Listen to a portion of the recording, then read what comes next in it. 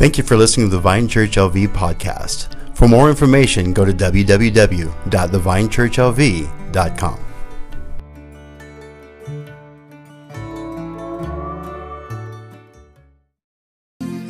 All right, guys, I am really excited for today.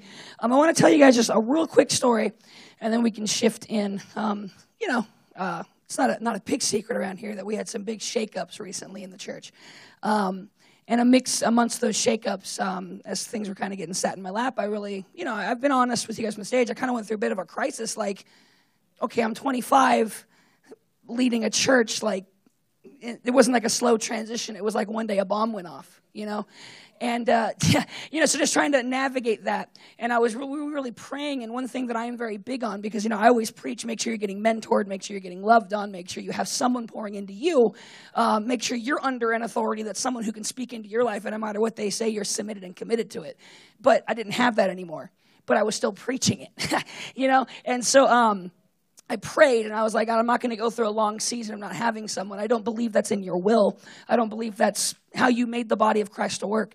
And so I was in the car driving with my wife, and I was like, I really think I got to pray about getting a mentor. And this was like, it had to have been like 3-4 weeks after the transition had officially happened. And I'm sitting in the car, I'm like, hey, babe, what do you think about asking Pastor Zach? And then right when I said that, my phone buzzed, and Pastor Zach said, hey, I'm praying for you right now. How are you doing? And it wasn't like, I'm not exaggerating the story. It wasn't like, oh, he texted later. I said his name, my phone lit up with his name. And I was like, we call those confirmations back where I come from. And so I texted him and was like, hey, you want to meet up? Because, I need this ASAP, and during this season, as we began to transition as a church, I really felt like we were getting to a place where we were healthy. I feel like this church, honestly, and this isn't a weird shade towards anyone else, I feel like this is the healthiest we've been as a body of Christ together. I feel like people are flowing in their gifts. They're beginning to step forward with the confidence to say, you know what? I know who God's made me to be, and I'm going to start walking as that. I'm seeing people who were too afraid to step up, run up with the opportunities that God has been giving them. And so I sat going, wow, our church is so healthy. And then I walked and I met up with him, and I sat in his office. And I sat in his office, and I was like, oh, man, our church sucks. And it wasn't like a knock on us. It was just like to sit in the presence of a leader who really was really healthy behind the scenes. I took a breath of fresh air, and I called Thomas directly afterwards, and I goes, I don't think I've ever felt an atmosphere so free before.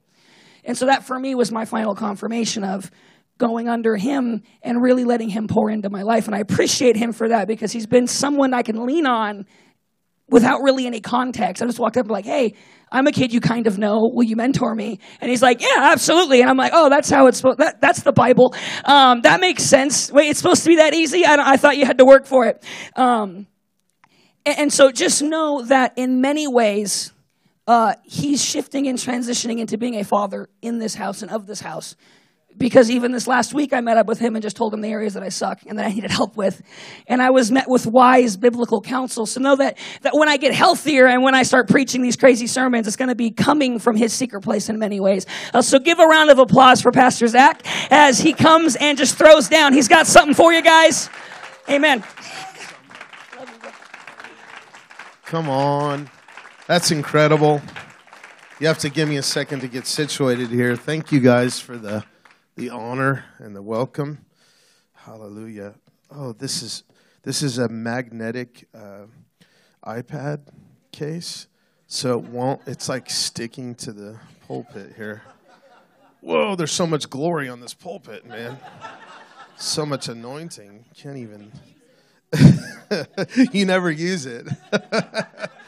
Oh, I missed that one. I missed that prophetic cue, huh? So, man, it's such an honor to be with you guys. I love this building.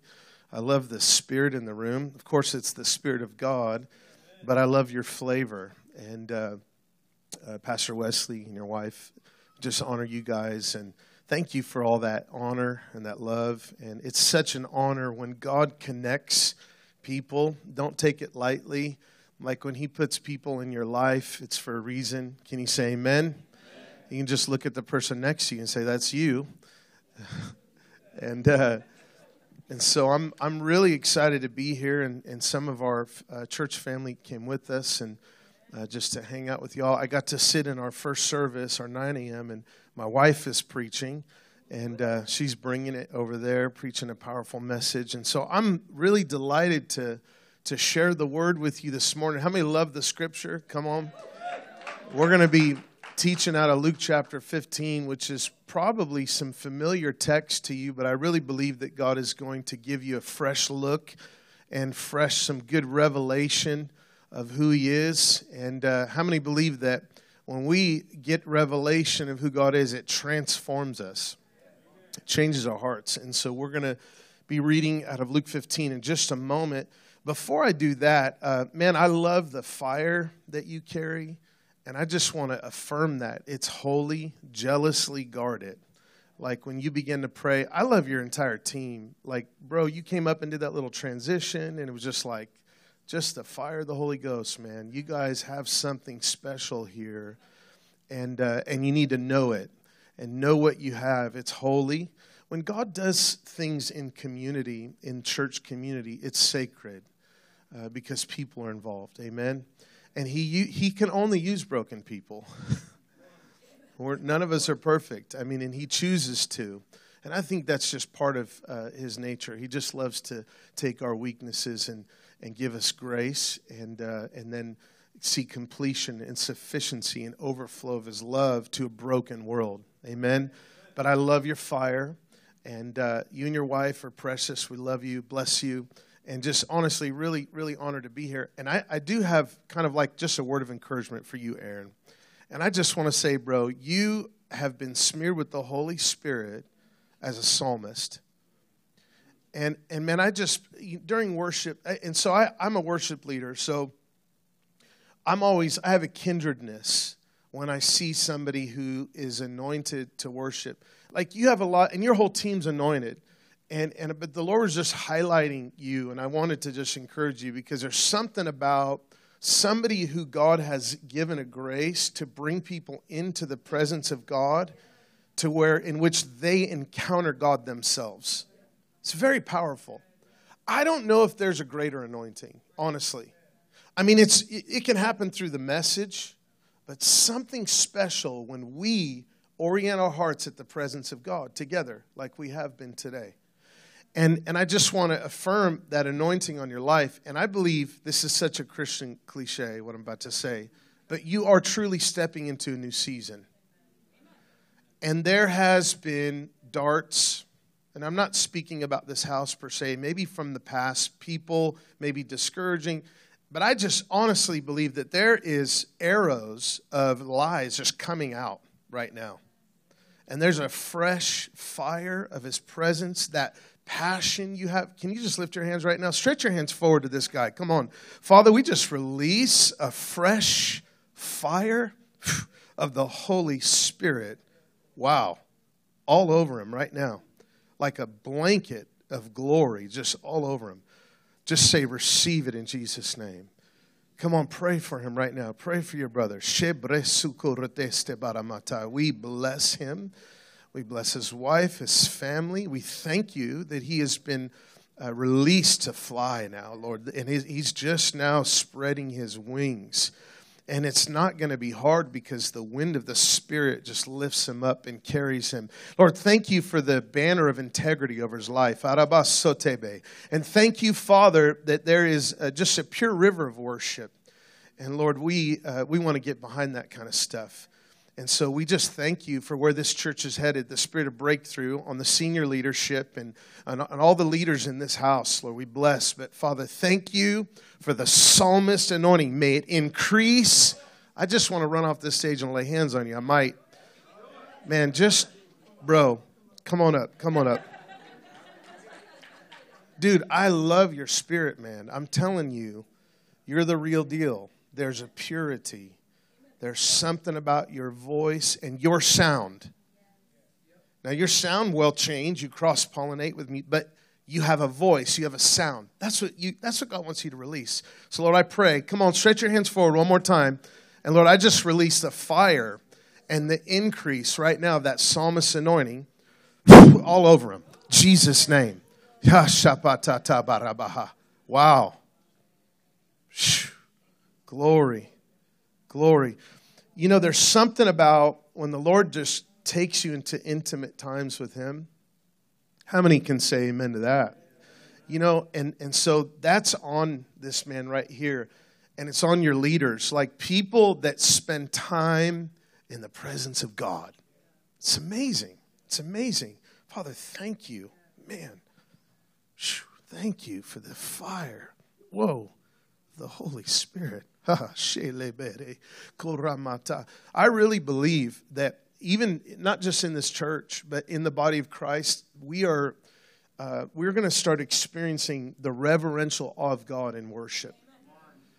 And so I love sweet times of worship, you know, and pretty songs and all that stuff. But then there's times where it's like the reverential awe of God hits us and crashes into us, and sometimes we can't even really say anything. You know, in the Azusa Street revival, which was not a perfect revival, but we can learn from all the past revivals, right? If you read about the Azusa Street revival, one of my favorites, I mean, I love the Welsh revival. I love, you know, this First Great Awakening, Second Great Awakening. But in the early 1900s, not only did you see, you know, different races gathering together, which was unheard of. Racial walls were coming down. But you saw moments in the presence of God where there was such a holy manifestation of God's love and presence that people couldn't speak in the presence of God. It was holy. Can you say what God is doing is holy? Amen? And I really believe God is doing something. I'm not just saying that. Honestly, I'm not just saying that to flatter you. I don't flatter. Well, sometimes I do, but I try not to because God wants us to honor, right? There's a difference between honor and flattery. And we have to learn the difference. And sometimes we have to ask God, God, am I flattering? Am I honoring? There's a big difference. And I honor what God's doing right here. You guys could feel it, huh? You guys could feel it. And so, man, it's just good. One more time, lift your hands to the Lord, would you, before I dig into this text. And I just love the presence of the Lord, man. I thank you for your presence, Father. We love you. Thank you for the sound that's coming forth, the sound of worship. And Lord, it's in your presence that our hearts are knit together to be a forged community, to be a community, an army of God, to evict the enemy out of territory that no longer belongs to him. An army of God that wins souls, that reaches and raises up and releases people. And Lord, thank you for the vision of this house. Thank you for the shift. Thank you for what you're doing. This entire community is stepping into a new season, and it's beautiful. Great things are ahead, and they live in a great time. Can you say amen and just seal it with praise? Come on, give God a shout. Jesus, we love you. Hallelujah. Hallelujah. Thank you, Lord. I paid him $20 to fall like that, so I look real anointed. Can you imagine? That'd be just crazy. Hey, bro, I'm going to have you come up and give you this fake word. Here's 20. Just fall so I look anointed, okay? That's not what happened. I'm just messing. If it's your first time, sorry. I'm just messing around. So Luke chapter 15. You received that word, though, bro? Come on. Amen. Amen. Love you, bro. Luke chapter 15. Now I'm going to just recap verses 11 through 16. I'm going to read a couple verses. Then I'm going to just go through verses, and I'm going to talk to you this morning about a story that is familiar to us. But sometimes we look at a story in the Bible, like sometimes we'll read a scripture and think, oh, that applies to this. Or, you know, like we look at the story of the prodigal son, and how many know, I mean, that's the message you want to hear when you haven't been to church in 6 months. You're backslidden, right? And it's usually a story we read that kind of exemplifies somebody who's coming home, coming back to Jesus. But I just want to give you a fresh look that I believe this story is about significance. And I want to ask you some questions, and then I want to dig into the text. And I just pray that it really, really encourages and ministers to you. So most of you are familiar with the story of the prodigal son. So a father has 2 sons. The younger says, give me my inheritance. Which, by the way, in the first century context, that's like saying, Dad, you know that money I'm going to get when you die, I want it now. So basically, you're dead to me. It was a big deal. It wasn't just like, hey, Dad, can I have a big, like, can I just withdraw a bunch of money out of your account? No, he was saying, Dad, you're dead to me. So he pulls all the money out and he squanders it, lives crazy, right? And just blows it, loses it. And then we come to verse 17. It says, but when he came to himself, he said, how many of my father's hired servants have bread enough to spare, and I perish with hunger? I will arise, verse 18. I'm reading out of the New King James. I believe it's behind me. I will arise and go to my father. That's a good word right there. And I will say to him, pay attention to this, Father, I have sinned against heaven and before you, and I'm no longer worthy to be called your son. Make me like one of your hired servants. He arose, came to his father. While he was still a great way off, his father ran, had compassion, kissed him, and said, the son begins to speak. And then the father says, bring out the best robe, put a ring on his finger, sandals on his feet. I'm just jumping through the verses because we're going to go through them verse by verse. He says, bring the fatted calf. Say fatted calf. Man, every time I read it, I get hungry for steak. I haven't had steak in a while, man. I was in the Philippines. We had a lot of pork. I need some steak. Glory to God. And I don't want just like a little piece of New York steak. I want a fillet, a prime piece. Okay, I'm getting distracted. Can you tell all I had was a banana this morning? No, I had a little muffin too, but it's not enough ever. So where was I? You see how distracted I got? Jesus help me. Fatted calf. Thank you. Steak. Bring the fatted calf and kill it, and let us eat and be merry. For my son was dead and is alive again. He was lost and is found, and they began to be merry. Then it talks about the older son. He heard music, dancing, comes in. He was ticked off. I'm just going to paraphrase. I hope you don't mind. We will go into the text verse by verse. His father pleaded with him, said, come in. The son rambles a little bit more. Then he says, son, you're always with me. We should be rejoicing now because your brother was dead and now he's alive. He was lost and he's found. Can you say amen? Let's pray real quick and then we're going to get right into this. Father, thank you for this wonderful church community. I am so honored to be here to share the word with them, to encourage them. And Lord, we come and we open our hearts. Holy Spirit, thank you for pouring out fresh fire, fresh grace, fresh revelation of who you are, of your love, and thank you for the transformation and the great refreshing and things that you're going to do in our future. We believe that we are alive in one of the greatest hours the church has ever seen. So we open our hearts. Would you just with me lift your hand, say, I open my heart, Lord. I want to hear what you have to say to me. In Jesus' name. And I'll say amen. And one more time, give God a shout. Come on.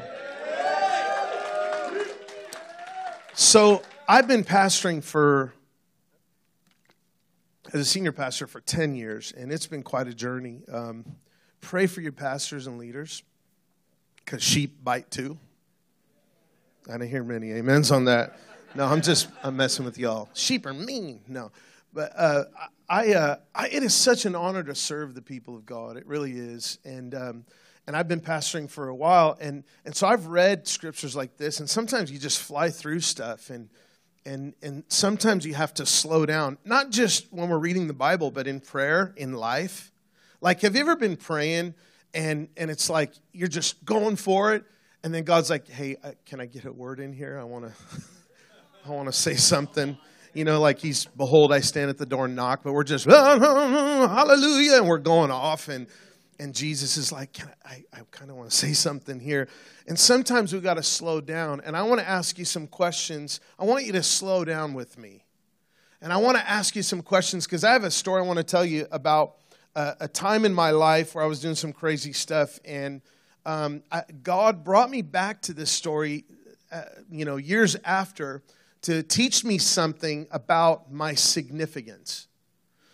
And I want to talk to you about your significance. The prodigal son, this story is not just about a backslidden Christian. Actually, there's so many beautiful applications. Like, it's about the lost coming into the house of God. It's about the arms of the Father. It's about, the acceptance that God shows us, the love of the Father that he shows humanity. Can you say amen? But I want to talk to you about your significance. So years ago, when I was crazy, not that I'm not anymore, but, like as a teenager in Vegas, living right off the Strip, we did some pretty dumb things. And not that I don't do dumb things now, but a lot of less dumb things. Amen? I'm being transformed. So we used to like do whatever we could to get a thrill. I mean, one time, me and my friend, because we didn't want to, drive and be responsible, we thought we'd rollerblade and just like grab on the back of buses and cars. And one time we did it when the Grateful Dead was in town. So it's all these hippies. They're going to say yes. Hey, can I grab on the back of your truck? Yeah, bro, sure. And they smell like patchouli oil, and you're like, oh, praise God. You know those people, right? Is there anyone here that's a Grateful Dead fan? God bless you. They release a fragrance. And so we would, one time, I was on the back of a pickup truck. Then the guy gets on the freeway. And I'm like, I don't know if this is going to work, but I don't want to look like a wimp. Because I'm like 17. When you're 17, you think you can join the army and change the world and kill everybody and, you're beat anybody up. Like, yeah, right. And so I grab on the back of this thing, and we end up going like 60 miles an hour. And I'm like, and my rollerblades are doing this. I'm like, and inside I'm thinking, Jesus, I don't even know if you're real, but please help me. So me and my friends were a little crazy, and I was kind of like, just to give you a little background story, it's really not that important, but I'll just say it anyways. I was like a cross between a gangster, a skater, and a stoner. I was this breed of like gangster Nikes, skater pants, long hair, pot smoker. I got delivered. Come on, somebody. And saved, sanctified, and filled with the Holy Ghost. And so we used to do really dumb things, and sometimes we did it when we were high, And so one time we were trying to get a thrill, and we were swinging off of a roof. It was an old house on the golf course on Desert Inn and the Strip, and we're swinging off a roof from a tree over this spiked fence, because when you're over the spiked fence, the rush of, oh my gosh, what if the rope broke right now? But we didn't have a rope, so we used a hose. Now, you say no, but I was 17. I didn't know no. I didn't know that was really dumb. And what's even stupider is the hose was already broke and duct taped together. This is a true story. So we're swinging off the roof. Everyone's like, whoa, my friends. And it's my turn. Come on, somebody. So I go, of course, everything slows down. I'm over the spike fence. It snaps. And I'm thinking, in that moment, when you get hurt, it's like nowadays you think this is the moment Zach knew he really messed up, right? And I'm in the air and I'm thinking, I'm going to end up with spikes like coming through my chest. And I'm going to look at my bros and be like, smoke one last doobie for me, bro. This is what I'm thinking in the moment. And that's my past life. Come on, somebody. I'm new creation. So for some reason, like I'm flipping backwards and I end up like landing on my neck and I thought I was going to break my neck. So I get up. All my friends are laughing. I'm like, really? They're like, the stoner laugh. They're all doing the same thing, pointing at me. And out of all this, I broke my big toe. I don't even know how it happened. I think my toe like hit the spike fence as I came down. Anyway, so I broke my toe, and I'm like, thank God. My neck was sore for about a week. I'm not sure what I actually did. I still walk like this, but I think I'm okay. But so I realized this was new to me, guys. I'd never broken my toe. I broke my arm before. I used to skate, bike, do dumb things, and so I broke my toe. I was on crutches. I didn't realize that tiny part of your body was so significant. One time, early on in our church plant, the Lord says, you remember that time you broke your toe? And I'm like, yeah. And he says, every part of the body is significant. Even the smelly parts. The toe. Even the parts we don't like or maybe we, and so it's important that we understand how significant we're all part of the body of Christ. And there's no part of the body that's not valuable or significant. And in this story, I see significance. Like, let me ask you a question. What makes you valuable? What makes you significant? I mean, is that even a valid question? Or are we saying that I'm not valuable, only God's valuable? Well, wait, aren't we his kids? Like, let's think this through. You know, sometimes we'll pray prayers and say, I'm only worthy because of you, Lord. Well, what are we saying? Like, I don't deserve something by merit? Well, that's true. But are we saying, when I say I'm not worthy, are we saying that I don't have value? Because that kind of contradicts John 3:16.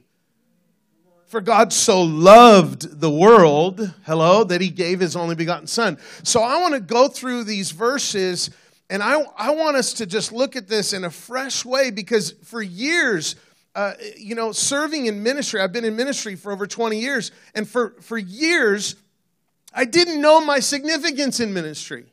I felt overlooked. I felt invisible. I didn't know who I was, really.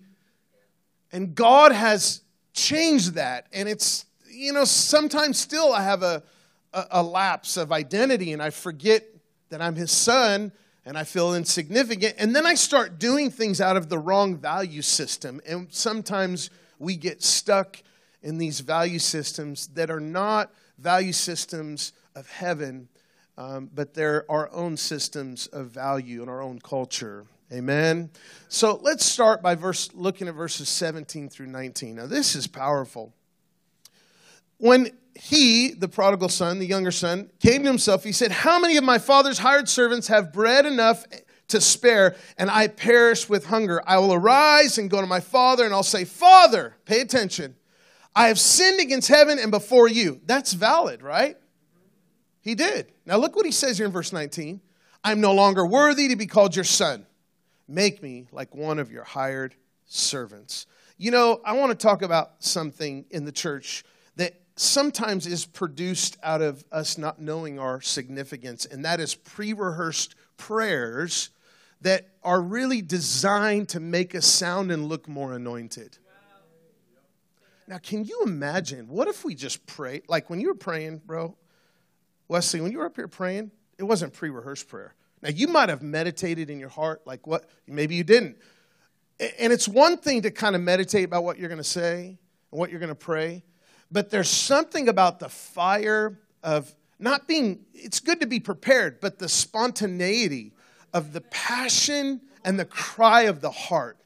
Can you imagine that we, as the people of God, we are to be a praying people? What if we stop praying pre-rehearsed prayers designed to make us look more anointed, and we just talk to the Father from our heart?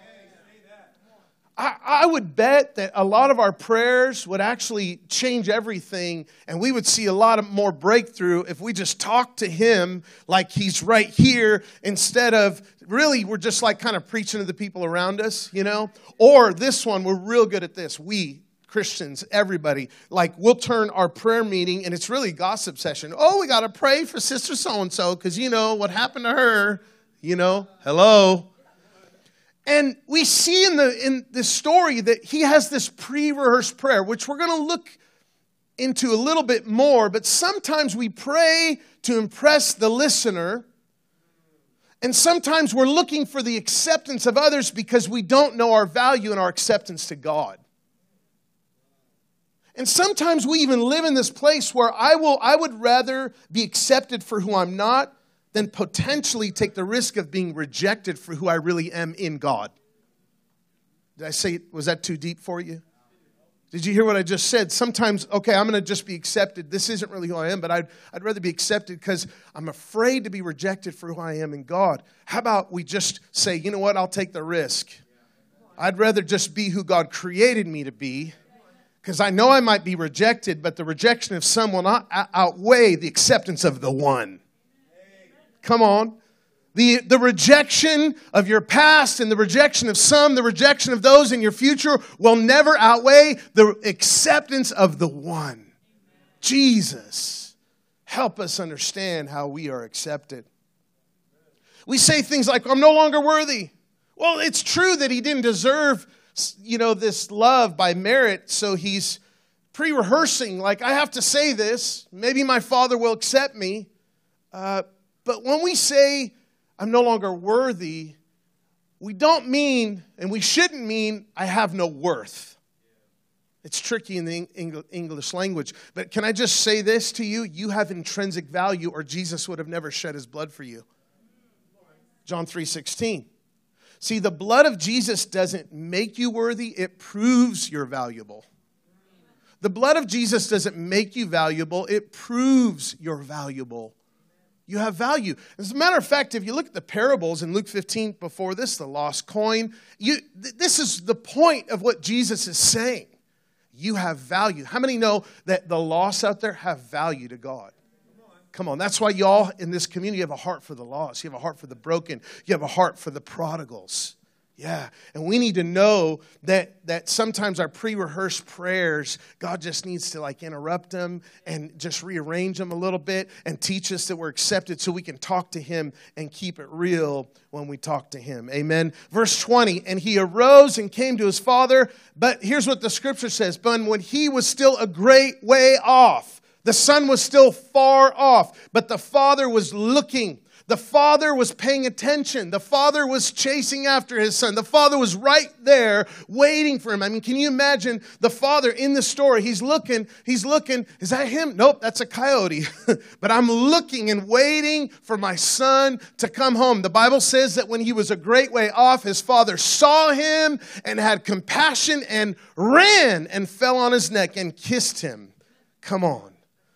It doesn't matter how far you've ever been or how far you think anyone else has ever gone. The Father is looking and waiting with the furious longing of love, with open arms. How many people around us fit the description, or sometimes even us, we it's like we don't understand who we are. We don't understand how loved we are. But how many know that God's arms are wide open? Now, this is really powerful. I don't know if you knew this, but in the first century, Jesus is telling this parable. It sounds great, like, oh, the father has compassion, runs down, meets his son. In the first century, elder men did not run. If an elder man ran, it was considered disrespectful. Jesus was exemplifying something. He was saying that, yeah, you know the image of a father you have? The father, oh, he's so much more loving than that. You couldn't even imagine or begin to fathom his love. And the lengths that he's willing to go, even give his only son. Come on, somebody. I mean, the eternal Son, God the Son, Jesus incarnate, God becoming flesh to give his life. The cost of his life was everything. To go into the darkest place, even into death, to purchase us back and bring us back to life. Like that was all because of the love of the Father. Now, I want to read a quote to you from Brennan Manning. He's one of my favorite authors. Have you ever read any books by Brennan Manning? He wrote The Ragamuffin Gospel, pretty popular book. The Furious Longing of God, highly recommend the book. Abba's Child. So I want to read a quote to you. This is so legit. So he says this: if you took the love of all the best mothers and fathers who have lived in the course of human history, all their goodness, kindness, patience, fidelity, wisdom, and tenderness, strength, and love, and united all those qualities in a single person, you get the picture? That person's love would only be a faint shadow of the furious love and mercy in the heart of God the Father addressed to you and me in this moment. The love of God.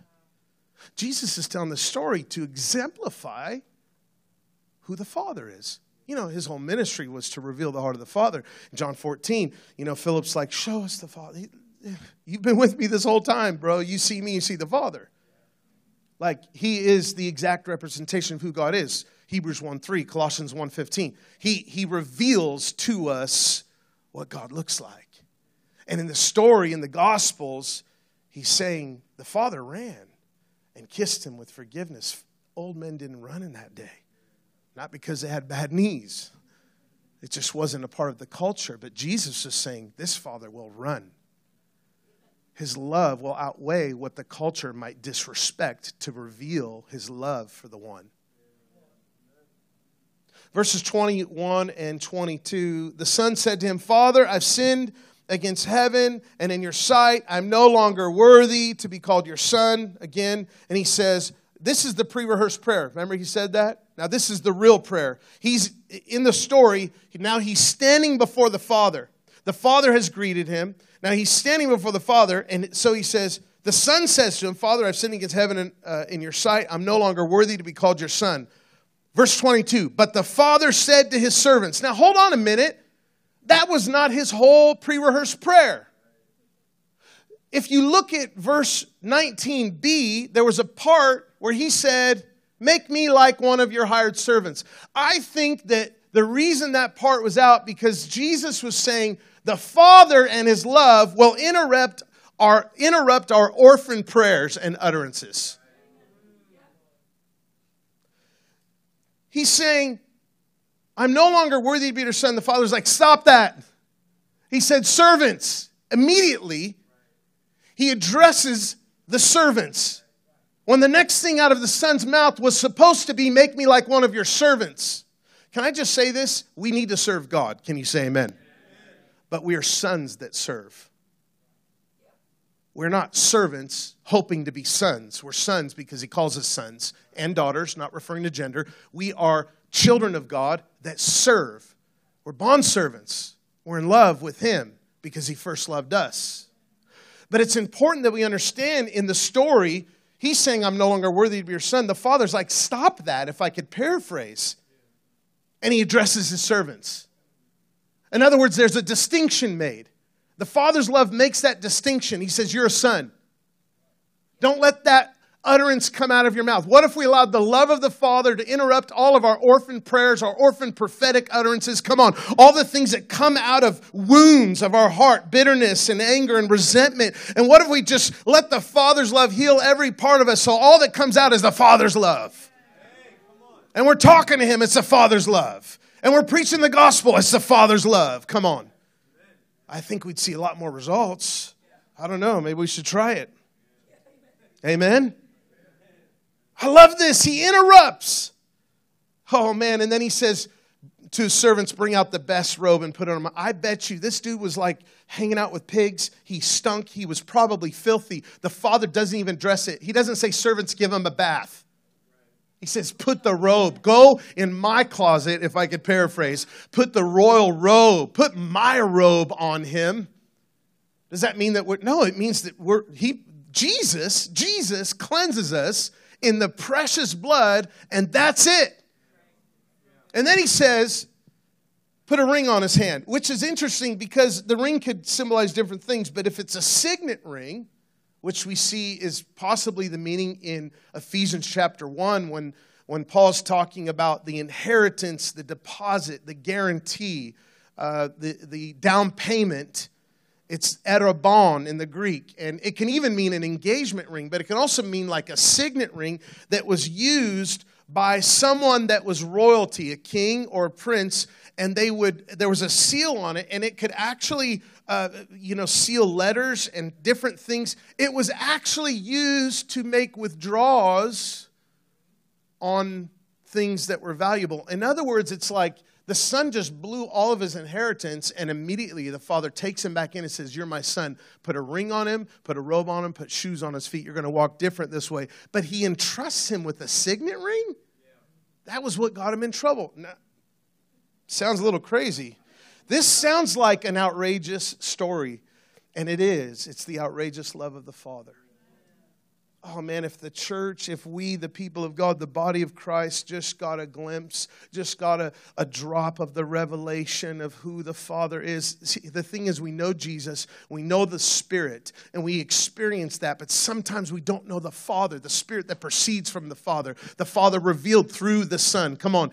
And God wants to bring us to this place where we know the Father, the fount of the Trinity, the Father's love, and that's what this story is about. Verses 23 and 24, we're just moving on. And bring the fatted calves. Somebody say steak. And kill it. And let us eat and be merry, for my son was dead and is alive again. Now read that and hear the heart of a loving father. Now I have 5 kids. Y'all are thinking, someone said, come on, y'all are thinking, pray for that man right there. My oldest son's right here on the front row. And I'm so proud of him, man. We just went to the Philippines. All my kids went. And there was this moment. I didn't plan on telling the story, but I'm just so proud of my kids. We were praying for pastors and worship leaders. And so we did a workshop. There's this mega church in Manila that's just exploding. And on Sunday, there was like 1,300 people. We got to minister. My daughter, who's kind of like an up-and-coming worship leader, she's leading worship. I got to preach. Our team is there ministering. Actually, Megan and Sinclair were there right here on the front row. And so my son's there. And we're laying hands on all these worship pastors, worship teams, and pastors. And we just did a workshop on worship. There's different workshops going on in the building. And we're imparting like holy fire. And my son comes in from playing video games because one of the leaders was like, hey, come with us. And they're entertaining the kids, even though they should have been there. But he walks in, and David, he's like, man, the presence of God. And he just rolls up, and my kids just start laying hands. My 6-year-old Layla is like walking around just watching us. We're laying, these people are crying out, getting baptized with the Holy Spirit, crying out holy fire, revival fires. Some of them are screaming because their response to what God is doing, that deep in there. And David is walking around. Come on, he's been baptized in the Holy Ghost since he's 5 years old. And it didn't come out like, it came out like, I'm like, bro, you've been praying in tongues your whole dang life. You're 5 years old. A fluent prayer language. It was like a warring tongue, man. And we're laying hands on people and just like, come on, that's family ministry right there. Can you say amen? So that was just a side note. It has nothing to do with the message. But one time my son can eat. He gets it from me, obviously. Praise God. My son and I was like, let's make a steak. Everyone's gone. I don't know. Where was the rest of the family? We don't even know. They were gone. Mom took them shopping. Whatever. So we're going to eat steaks. We got a filet. And we took that thing. And we coated it with peppercorn, right? What else? Salt, some garlic. We put, this might sound crazy, a little coffee ground. I went to some fine dining restaurant. They did an espresso peppercorn steak, and it was amazing. So we put a little coffee ground on it. We grilled it. Then we sauteed some fresh garlic in butter. It was not margarine, because margarine's demonic. Can you say amen? It was butter. And if it's not salted butter, it ain't butter. The fatness destroys the yolk. It's the anointing. Ha! And we sauteed that garlic and butter, and we poured it all over on a hot plate. We put that steak on there. That's exactly what it sounded like. And then poured the buttery garlic all over. And we're sitting out in my backyard. Me and David are like, oh, my God. Heaven just manifested on earth in my mouth. Like we're enjoying this steak. And it was just him and I. And we're just enjoying it. And something happens when you eat, right? Defenses come down. Your hearts are knit together. God, it's interesting in the Old Testament when he tells Moses to build the tabernacle after the ark, which is the most important part, because that's what contained the Shekinah glory, the manifest presence. How many know the next thing was to build a table with all of the utensils? It's interesting to me that even Jesus, before he talks about the new covenant, they're sitting at a table. And in the Old Testament, the table was where the showbread, the bread of presence was. There's something about coming to a table and feasting. And in the story, they killed the fatted calf, but it wasn't just two people to enjoy. If we read the text, if we keep reading, it's interesting. The other son was like, you never even killed a goat for me. Now, a goat is not, first of all, it's not going to taste as good, but in my opinion. But the steak, the fatted calf, is going to feed a lot more people. Now, I want you to just hold on to that for a minute. There's a powerful revelation in that. Because the fatted calf would feed a community. Do you know that scholars say that when the son was coming into the community, what the younger son did as the prodigal was so disrespectful, the community in the first century, it's possible they could have just mobbed him and beat him up because of how he disrespected his father it was a disgrace to the community. So not only do we see the Father exemplifying his love beyond cultural barriers, running down to the Son, but kissing him with the kiss of forgiveness for every other person to see, just in case there was a mob there about ready to jump him.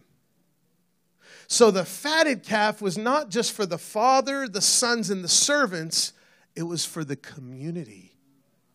Because when God kisses us with forgiveness, it's for everyone else to know and to recognize, come on, what God has forgiven, we must forgive. When we reconcile with God, we reconcile with one another. It just happens.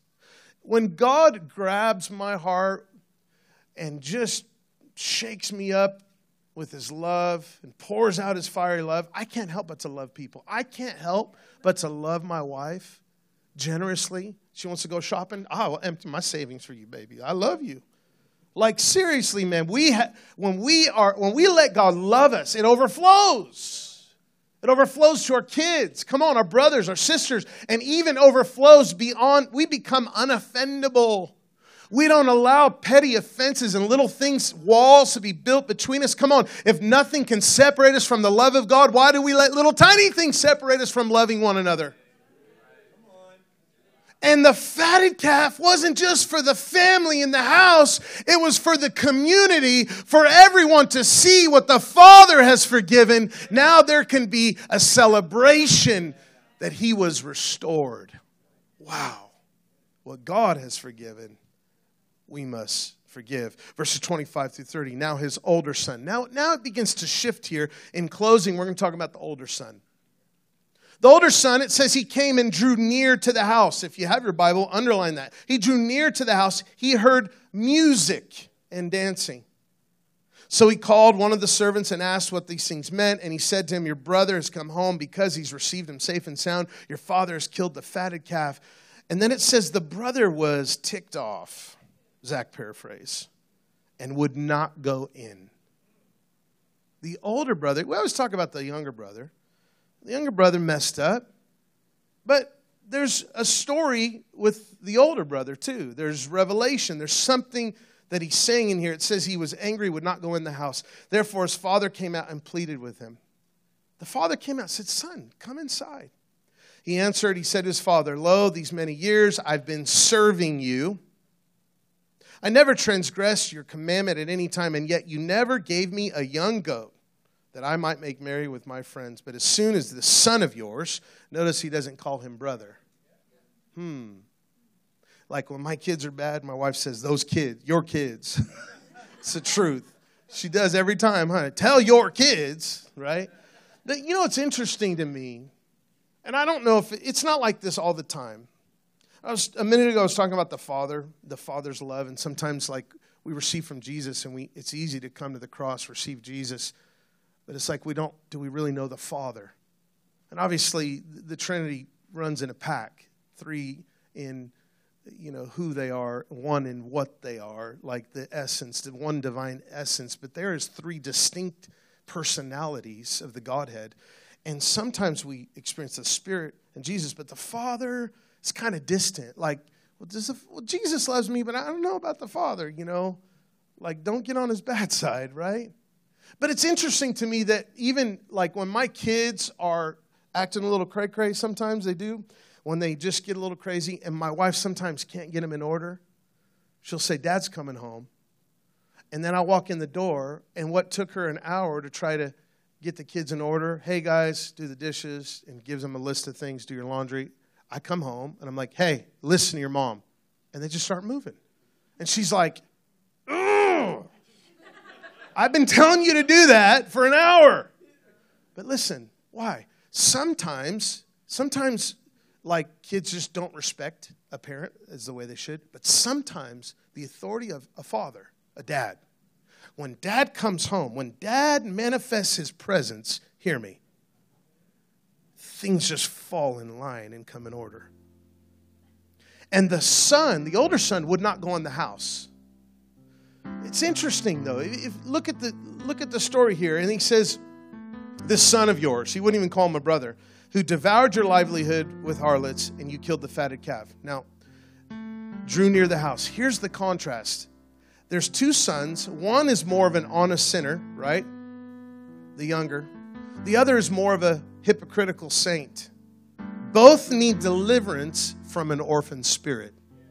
Here's the difference, though. The younger one chose to go in the house. I think it represents church, family, community, relationship. But more than anything, it represents receiving the Father's love. No matter what you go through, you see this in life. Like somebody will backslide and they're just a mess. They come back to the Lord and they have a powerful ministry. And you've been serving for 20 years and your ministry hasn't grown. This happens in life, right? And you're like, what the heck? Don't be the older brother. Just go into the house. Come on. Receive the Father's love. And here's what the Father says to him, the last verses. He says, son, you're always with me, and all that I have is yours. Wow. He probably could have got a fatted calf anytime he wanted if he just asked.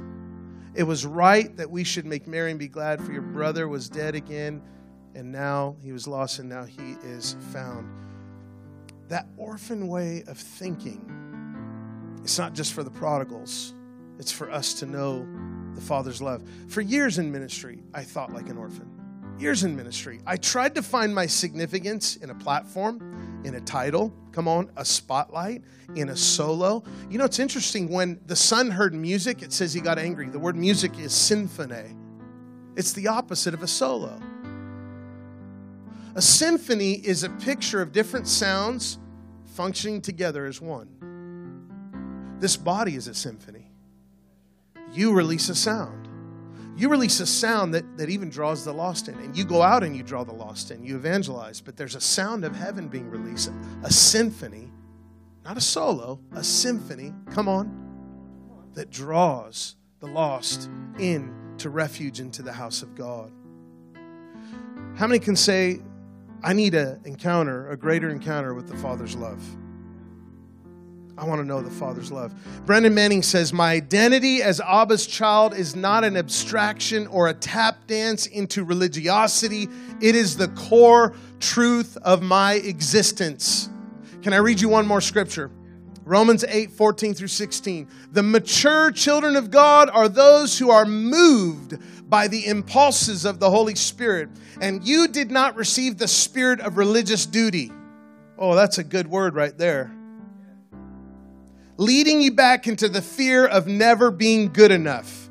But you have received the spirit of full acceptance, unfolding you into the family of God. And you will never feel orphaned, for as he rises up within us, our spirit, hear this, join in him saying the words of tender affection, Abba, Father, or beloved Father, dear Father. For the Holy Spirit makes God's fatherhood real to us, and he whispers into our innermost being, you are God's beloved child. The parable that we just read is about exemplifying the Father's love, to know that we are loved, that we are valuable, that we are significant. We can't love other people unless we know we're loved. It's impossible. One of the ways that I encountered a deeper revelation of the Father's love is when I'm in ministry, and I'm closing with this story. I felt overlooked. I felt invisible. Matter of fact, my leaders were intimidated by the anointing on my life. And then a father came into my life. And can I just tell you that this is probably the most impactful thing that ever happened to me, except for salvation itself. God used a man, a father, a man by the name of Larry Titus. He has a ministry. He's pastored more than, I think, 3 mega churches in the last 50 years of ministry. He's still alive. He's a spiritual father to me. But he came into my life when I felt invisible, and he just adopted me.